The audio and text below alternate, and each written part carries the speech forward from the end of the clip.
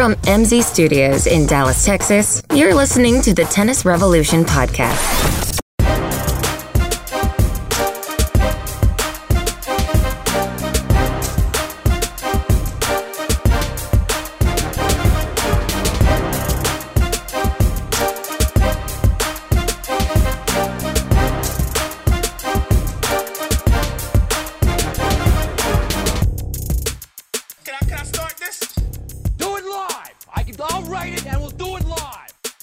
We are back.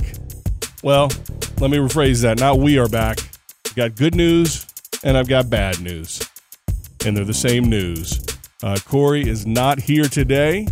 And as a matter of fact, he has decided to step away from the podcast for a while. I don't know what for a while means. He said, take a break. I felt like Ross and Rachel. But if you're too young to get that reference, well, just Google it. Let me just start by thanking Corey for all the time and effort he put in over these last 150 plus episodes. He certainly went a long way to making this podcast what it is. I'll let you judge whether it's good or bad. And by the way, good or bad news would have been a lot funnier if he was there to laugh at himself when I said that. So it sounded more mean without him sitting there and laughing. But he gets it. You get it. So anyway, Corey, thank you for all the time that you put in over these last several episodes, 150 episodes plus. I enjoyed it, and I know the fans enjoyed it. And so I'll let you know how it goes. I'll let you know if the numbers tick way up now that you're gone. I'm just kidding, but I hope they do. But anyway, on to the actual tennis we had at hand. It's another useless week of tournaments. We talk about this period of time now is going to be referred to as the South American Slam season. That's SAS, if you will. That's what I'm calling it. So right now should be the run-up to Rio, but not the Rio Open, the fifth Slam. You've heard about it. You know what I'm talking about. You've heard the song. We got everything in the South America. We got everything in the South America. We got everything in the South America. My name is Rio and she dances on the stage. What's the number? What's the number? Middle life, it's number 5. We got everything in the South America. Number of the day is 5. 1, 2, 3, 4, 5. Everybody in the crowd, so come on, let's ride. Let's bring some home again. It's the time of mine. Let's bring some home again. It's the time of mine. That sounds longer than 41 seconds, but I assure you that whole medley is 41 seconds. That's long. I need to just cut it down to the last bit. You know what it means. I don't have to play the whole thing, but that's our theme song for the Drive for 5. We're trying to get Shakira on board. We want to get Guga on board. And if we can do that, I think we can move towards the Drive for 5, the fifth Slam, although it would be the second Slam, becoming a reality in South America. If we were in the middle of that, it would be amazing right now. Amazing. But we're not. Instead, we have to talk about useless tournaments. Not useless. I mean, to be fair, they still have prize money. They still have points. And some players are still part of them. So they're real. And it's not the players' fault. Well, I guess it could be on how the season is set up. So the stories that matter to me really don't even relate to who won and lost the finals of each of these tournaments. It doesn't even matter to me at all. Now, we did have one tournament in Rio, but it's unrelated to the Rio Open. And we'll get back to the South American Slam because I found a location. We'll talk about that later. So we had the Rio Open, and don't care who won it because it's just a tournament. It means nothing. It means something to those players. I mean, even the fact that Dominic Thiem, the 1 seed, the Prince of Clay, the soon-to-be crowned king of clay when the actual king abdicates his throne by retiring. That would be Nadal, of course. The fact that he lost in the third round to a qualifier just gives you some idea that it doesn't have an impact on anything. I mean, how far away are we from the actual French Open? A long way. So it doesn't even matter. So his performance on clay right now, his potential maiden slam could be in Paris, but of course it's not, because it's going to be a Joker slam this year. He's going to win them all, but it's not impacted by the fact that he lost the Reopen in the third round to a qualifier. That's what I mean by useless tournaments. I don't want to be too negative. I don't mind being negative, but you might. But these tournaments don't mean anything. They're not connecting anything, and they don't go anywhere, and they're too far away from stuff that doesn't matter. I mean, for Pete's sakes, we're about to jump into two Masters 1000 hard courts back-to-back. How ridiculous is that? And we're worried about a Rio Open clay court tournament. That's why I say it's useless. I mean, it's a 500. It just doesn't make sense. It doesn't make any sense. But the only things to me of interest to come out of these tournaments are threefold. One, Kim is back. So Clijsters played, and she had the unfortunate or fortunate, I don't know, it depends how you look at it, but she had the unfortunate draw of playing Muguruza. So she was up in Dubai or down in Dubai or over in Dubai, wherever Dubai is. And she ended up playing Garbiñe Muguruza, who is, she's back. She's back to form. And so that's, to me, in my opinion, she's back to where she belongs. And so for Clijsters to have her debut tournament return to pro tennis, that's a little tough ask right there. It'd been nice if she just would have gotten an unranked player or certainly a lower seed, if anything. But so I was worried that it wouldn't come off too well, and she may be discouraged, and nobody would look too favorably upon Kim's return. But as it stands, she did not win, but I think she did what she could do. It was 6-2, 7-6, and to me, that's a very honorable showing against a player at Garbiñe's level and back to her current, where she's playing now, back to sort of vintage, if you maybe not vintage, but at least a high level close to what she was before. And so I guess it was sort of a win-win. I mean, Garbiñe won the match, win for her, and then Clijsters, I think, showed very well, and so I think that's a win for her. And so to me, that was one of the most important stories, I think, on the women's side. And here's why. It's so much different than on the men's side. If Andy Murray were to come back, or as we've talked about previously in the podcast, if Andy Roddick would come back, save men's tennis, it would be a desperate feel to it. Whereas on the women's side, Clijsters coming back, that is just icing on the cake. We have so much depth, and there's so many stories and so many players that are threats to win slams. I mean, Sophia Kenin, for Pete's sakes, that it just having somebody like Clijsters come back is not this sort of weird, desperate attempt to really revive a sport. Instead, it's, women's tennis is going strong. Oh, and by the way, how about we have a multi-Grand Slam winner come on back and get into the fold and be a threat, also challenge a lot of these young players and make them better in the process, is what I think.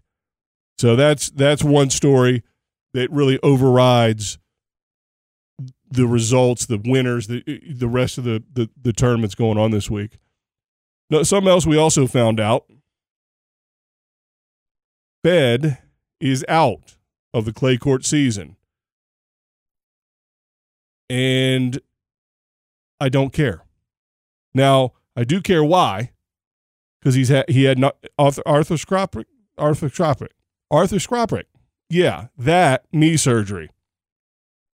I did that on purpose, by the way. So he had knee surgery just to clean it up. He said his knee was bothering him.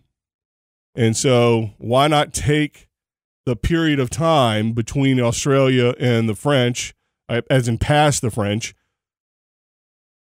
to get surgery, recover, rehab, get back to form, because you weren't going to play clay anyway. It's not like you've never done this before, Roger. So everybody's sort of up in arms and overly worried about this, but what's the difference? He's done this before. Now, obviously, I don't want him to be less of a player. I think this will help make him, I mean, it's modern-day technology. It's 2020. He should be fine with a knee surgery. But anytime a player who is at that level and needs to be at peak physical condition to compete at the highest levels, anything that involves surgery of any kind, that can be obviously a little scary as a fan, for him obviously, but as a fan, because what does it mean? Is he going to even get back to his previous self? And I don't worry about that as much, because again, I trust in modern. He's got plenty of money, so it's not like he went to the free clinic to get this done. So he went to whoever the best knee guy or girl is in the world and did that, I'm sure. So I'm sure he was in great hands, and that's not even a concern. So everybody's freaking out that he's skipping clay, and I'm like, he wasn't going to hardly play anything during the clay season anyway. And to be honest with you, how old is he, 60? This is going to help him be rested up and fresh and everything else for grass season, if he is able to rehab and get back 100% to grass. And if not, hey, no problem. Hardcourt season. He'll come back and finish third at the U.S. Open is my prediction.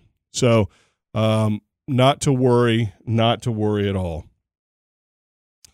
So if you listened last week, we jumped on the Monfils bandwagon, and not just jumped on the bandwagon because, we like Monfils, but no, he predicted or set a goal for himself to be top 10, which he is now, but number 1 in the world, and to win a Grand Slam.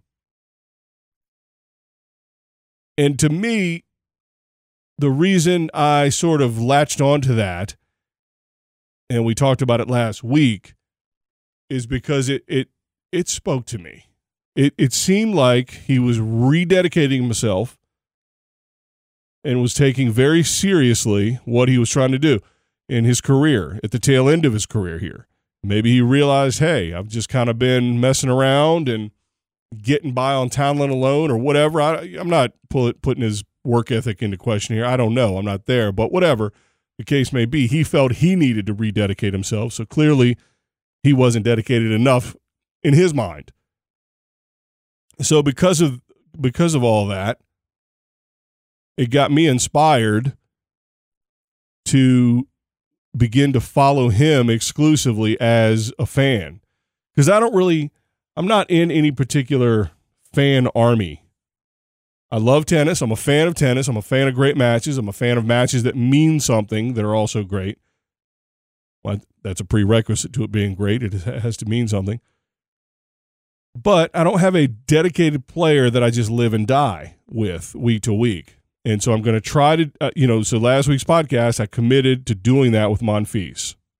So what does he do? He doesn't play. So that was helpful.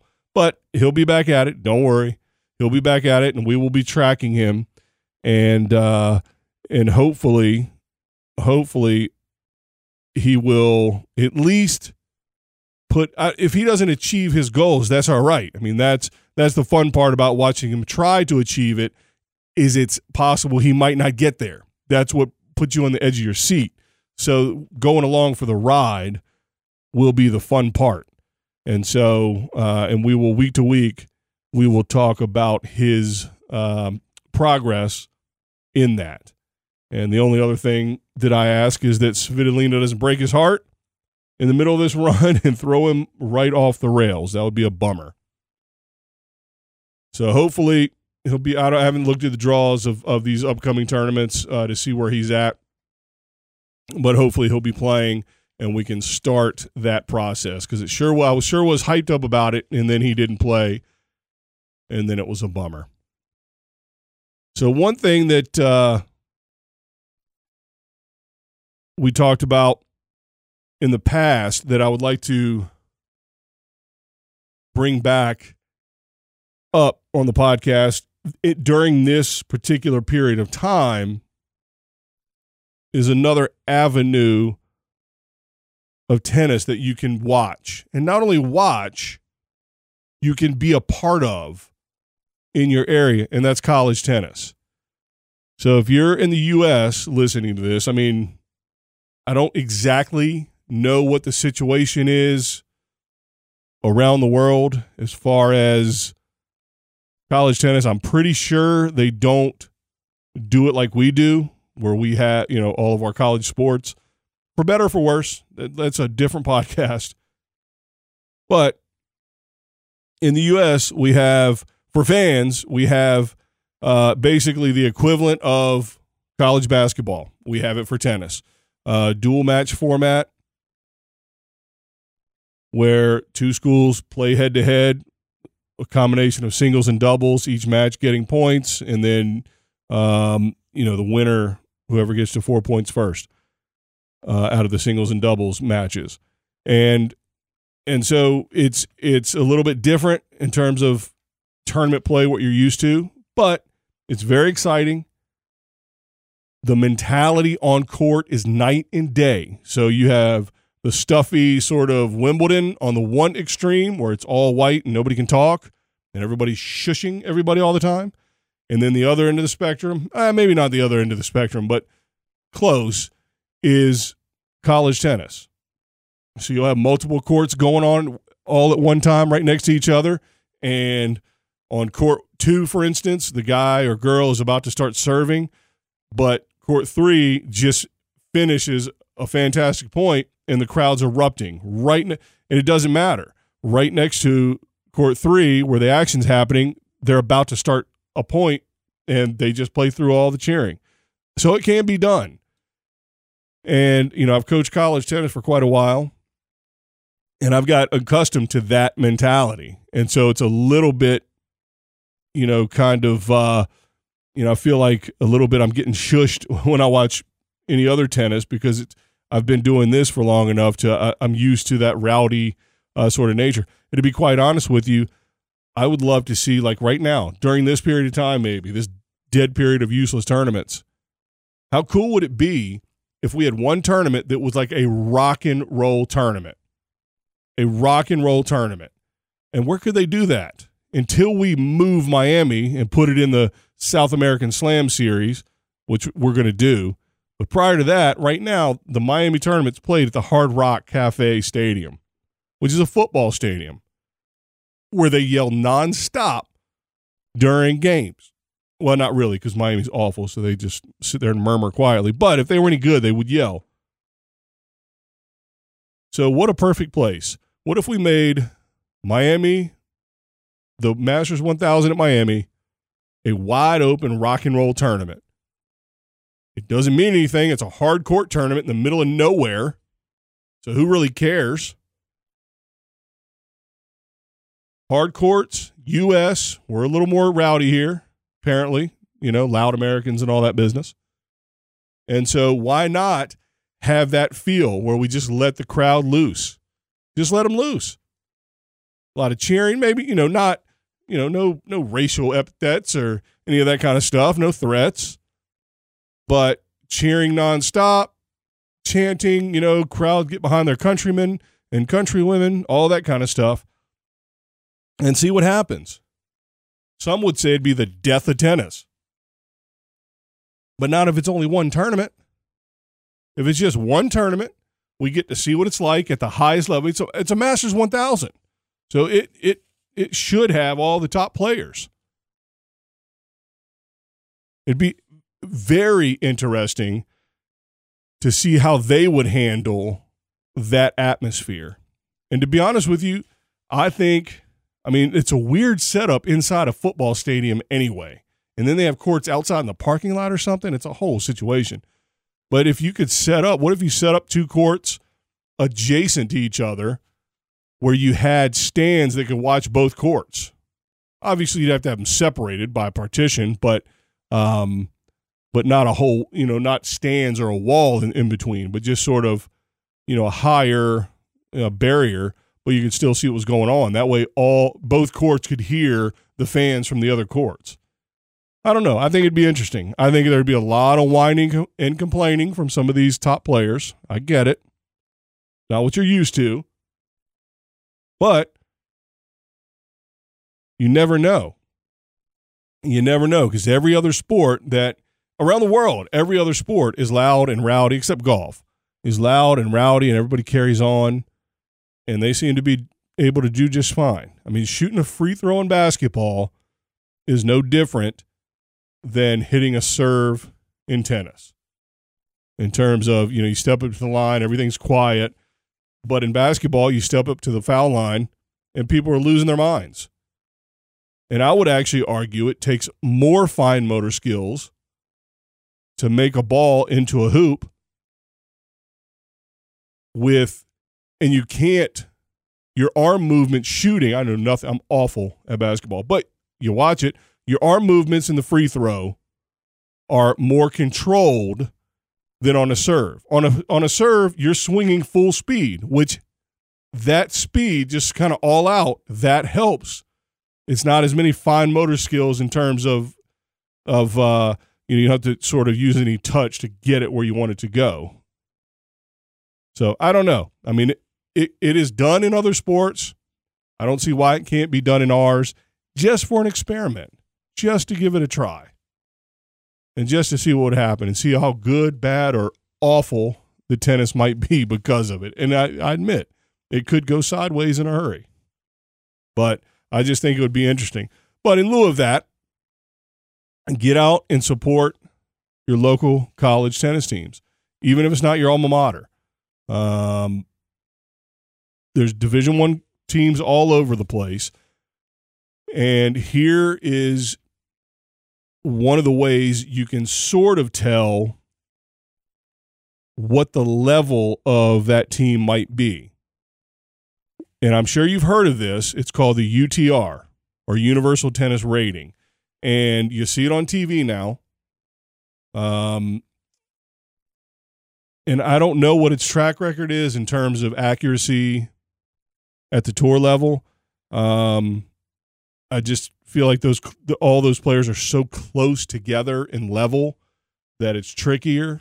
But in college, every team, if you go to the UTR website, every college team has their roster on there. And you can look at their UTR numbers. And so you can sort of get some idea of, and that UTR scale is the same scale as you have for Nadal, Djokovic, Federer. It starts at 16 plus and goes all the way down to, 2, 1, unrated. I don't know. And so you can look and see where everybody is in relation to all the top players. And that gives you some idea of how close to the level that these Division I college players might be to your favorite elite athletes on the ATP or WTA tour. And so it just shows you that, wow, the level I'm watching is not necessarily that far off. It's not that far off. So give it a try. I will warn you, the UTR, it is a good product. It is an algorithm, whatever that is. Most of you probably have some idea. I don't. I know the word. And they have tested over, years now. It's probably been since they started it in a garage somewhere, 10 years or something or more. I don't know. But it's been used in juniors, in college, at the pro level. And so they've got data and data and data and data. And so is it perfectly accurate? Of course not. Are there outside factors in terms of, data points that don't sort of match up right so you don't get as clear of a picture? Yeah, whatever. But it's probably as good as anything else that anyone else could come up with in terms of a rating system. So with that being said, that's what they have. And here's what I like to compare them to. I like to compare them to Coca-Cola in this way. So the algorithm is the Coke itself, the secret formula that makes it taste so yummy and addictive. I mean, I'm telling you, every college player and every high school player, for that matter, that you talk to, as I talk to going through the recruiting process, almost everybody includes their UTR on every email I get. And every coach asks or tries to find the recruits' UTRs. It's ubiquitous. There's my big word for the day.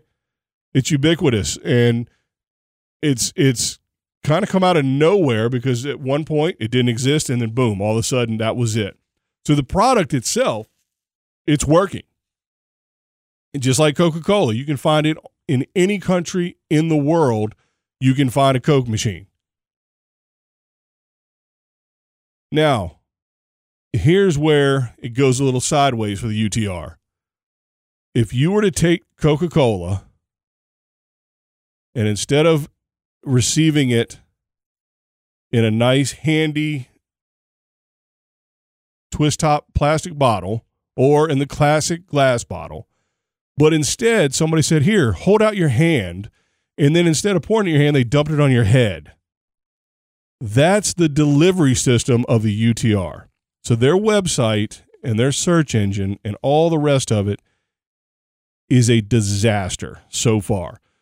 So don't get discouraged by that. So you go to the UTR with I think it's myutr.com and search for, you can look for players. You can find Nadal and Serena, and you can go down the list on the men's and the women's. And then you can type in a college. So if you live near Notre Dame, you type in Notre Dame, and by some luck, it might come up. Sometimes it doesn't. Like I said, the search engines leaves a little bit to be desired. But anyway, you can find the level of the team that maybe you're a fan of, like maybe you're a football fan and you want to kind of follow their tennis. And so you can kind of go find, and I think the UTR could be a good tool to really encourage people to say, hey, this is a really high level. Now, it's not the same as basketball. It's not the same as football here in the States. If you want to play in the NFL, I mean, it's almost 100% of those people that go into the draft go through the college system. And not that high, a smaller percentage is the case in basketball, but still a pretty good percentage go through the basketball, even if it's for 1 year, one and done, as they say. But in tennis, that's not the case. But still, the UTR, looking at it, seeing the numbers, it can really give you a nice picture of what the level is of these teams compared to the WTA and ATP Tour players. And it's not real far off, especially the top players. So I would highly encourage you to do that. Go to the college websites. All you have to do is, I'm telling you something but just Google the school name and M tennis or W tennis for men's tennis or women's tennis, obviously. Find their schedules, find their home matches, and I guarantee you, provided it's not an indoor facility, if it's bad weather, sometimes those can be restrictive in terms of viewing. But for the most part, their outdoor facilities on most of these major schools are fantastic. And if they're not fantastic, they're adequate, which is good enough. You'll have a set of stands to watch matches from. They'll usually, major schools, they'll all have chair umpires on every court usually. And so you don't have to really try to pay too close attention to what the players are saying, because the chair is going to keep the match going. They'll make the announcements of the scores and so forth. And so that it really makes it for more user-friendly from your angle as a fan. So give me some feedback. Tweet me at Tennis Rev Pod. Let me know if you did go to see a college match. It's starting to get warmer, at least in the southern states. It's still chilly, I know. But once we get into late March, early April, it's really heating up. The conference matches are start happening against each other. Those are the important ones. But yeah, keep me posted on that. If you do go to some college matches, shoot me a tweet or an Instagram, Tennis Revolution Pod on Instagram, and let me know what your thoughts are. Let me know what your impressions are, and if I was right or if I was crazy, if you'll go back ever, or if it's the worst thing you ever saw. I'd love to hear about that. But supporting tennis in the U.S., that is actually one of the big ways we can do that. And yes, I get it. There's a lot of players that are international. I don't care. They're playing for American universities, which is good enough. So don't worry about all that other business. Just go support the American school that has the international players on it. And guess what? The more players we get to come in, the higher the level is going to be. That American versus international player debate on colleges, that's a whole separate topic, which we can get into one day. But generally speaking, go support these college teams. It's not just, you're not just doing these teams a favor. It's also good for you as a fan because it's a lot of fun. You get to see tennis in a different way. And again, it's a high level. It's a high level. And one of the things I've said that these tournaments this week don't have a lot of, in my opinion, but that college does, that's a lot of meaning. That is a lot of meaning. When you have a team and you're competing as one, trying to beat another team, particularly if it's a college rival, which are some of the best rivalries of any sports, it adds so much intensity. There's so much meaning, and it'll draw you in. I promise it'll draw you in. So definitely go try to do that. I'd love to, like I said, I'd love to hear about it. I'd love to hear your experiences and see if I'm crazy or not. But and again, this is not just for selfish purposes. This really is because it is an aspect of American tennis a lot of people don't think about. But as a college coach, I feel obligated to some degree to mention it and say, hey, this is one great way to kind of give to the game. So, all right. Well, that is the second podcast in a row, all by myself. It didn't get any easier. I hope it got a little better. If it didn't, please don't tell me. I'm kidding. You can if you want, but I don't read anything. So until next time, thanks for joining the revolution.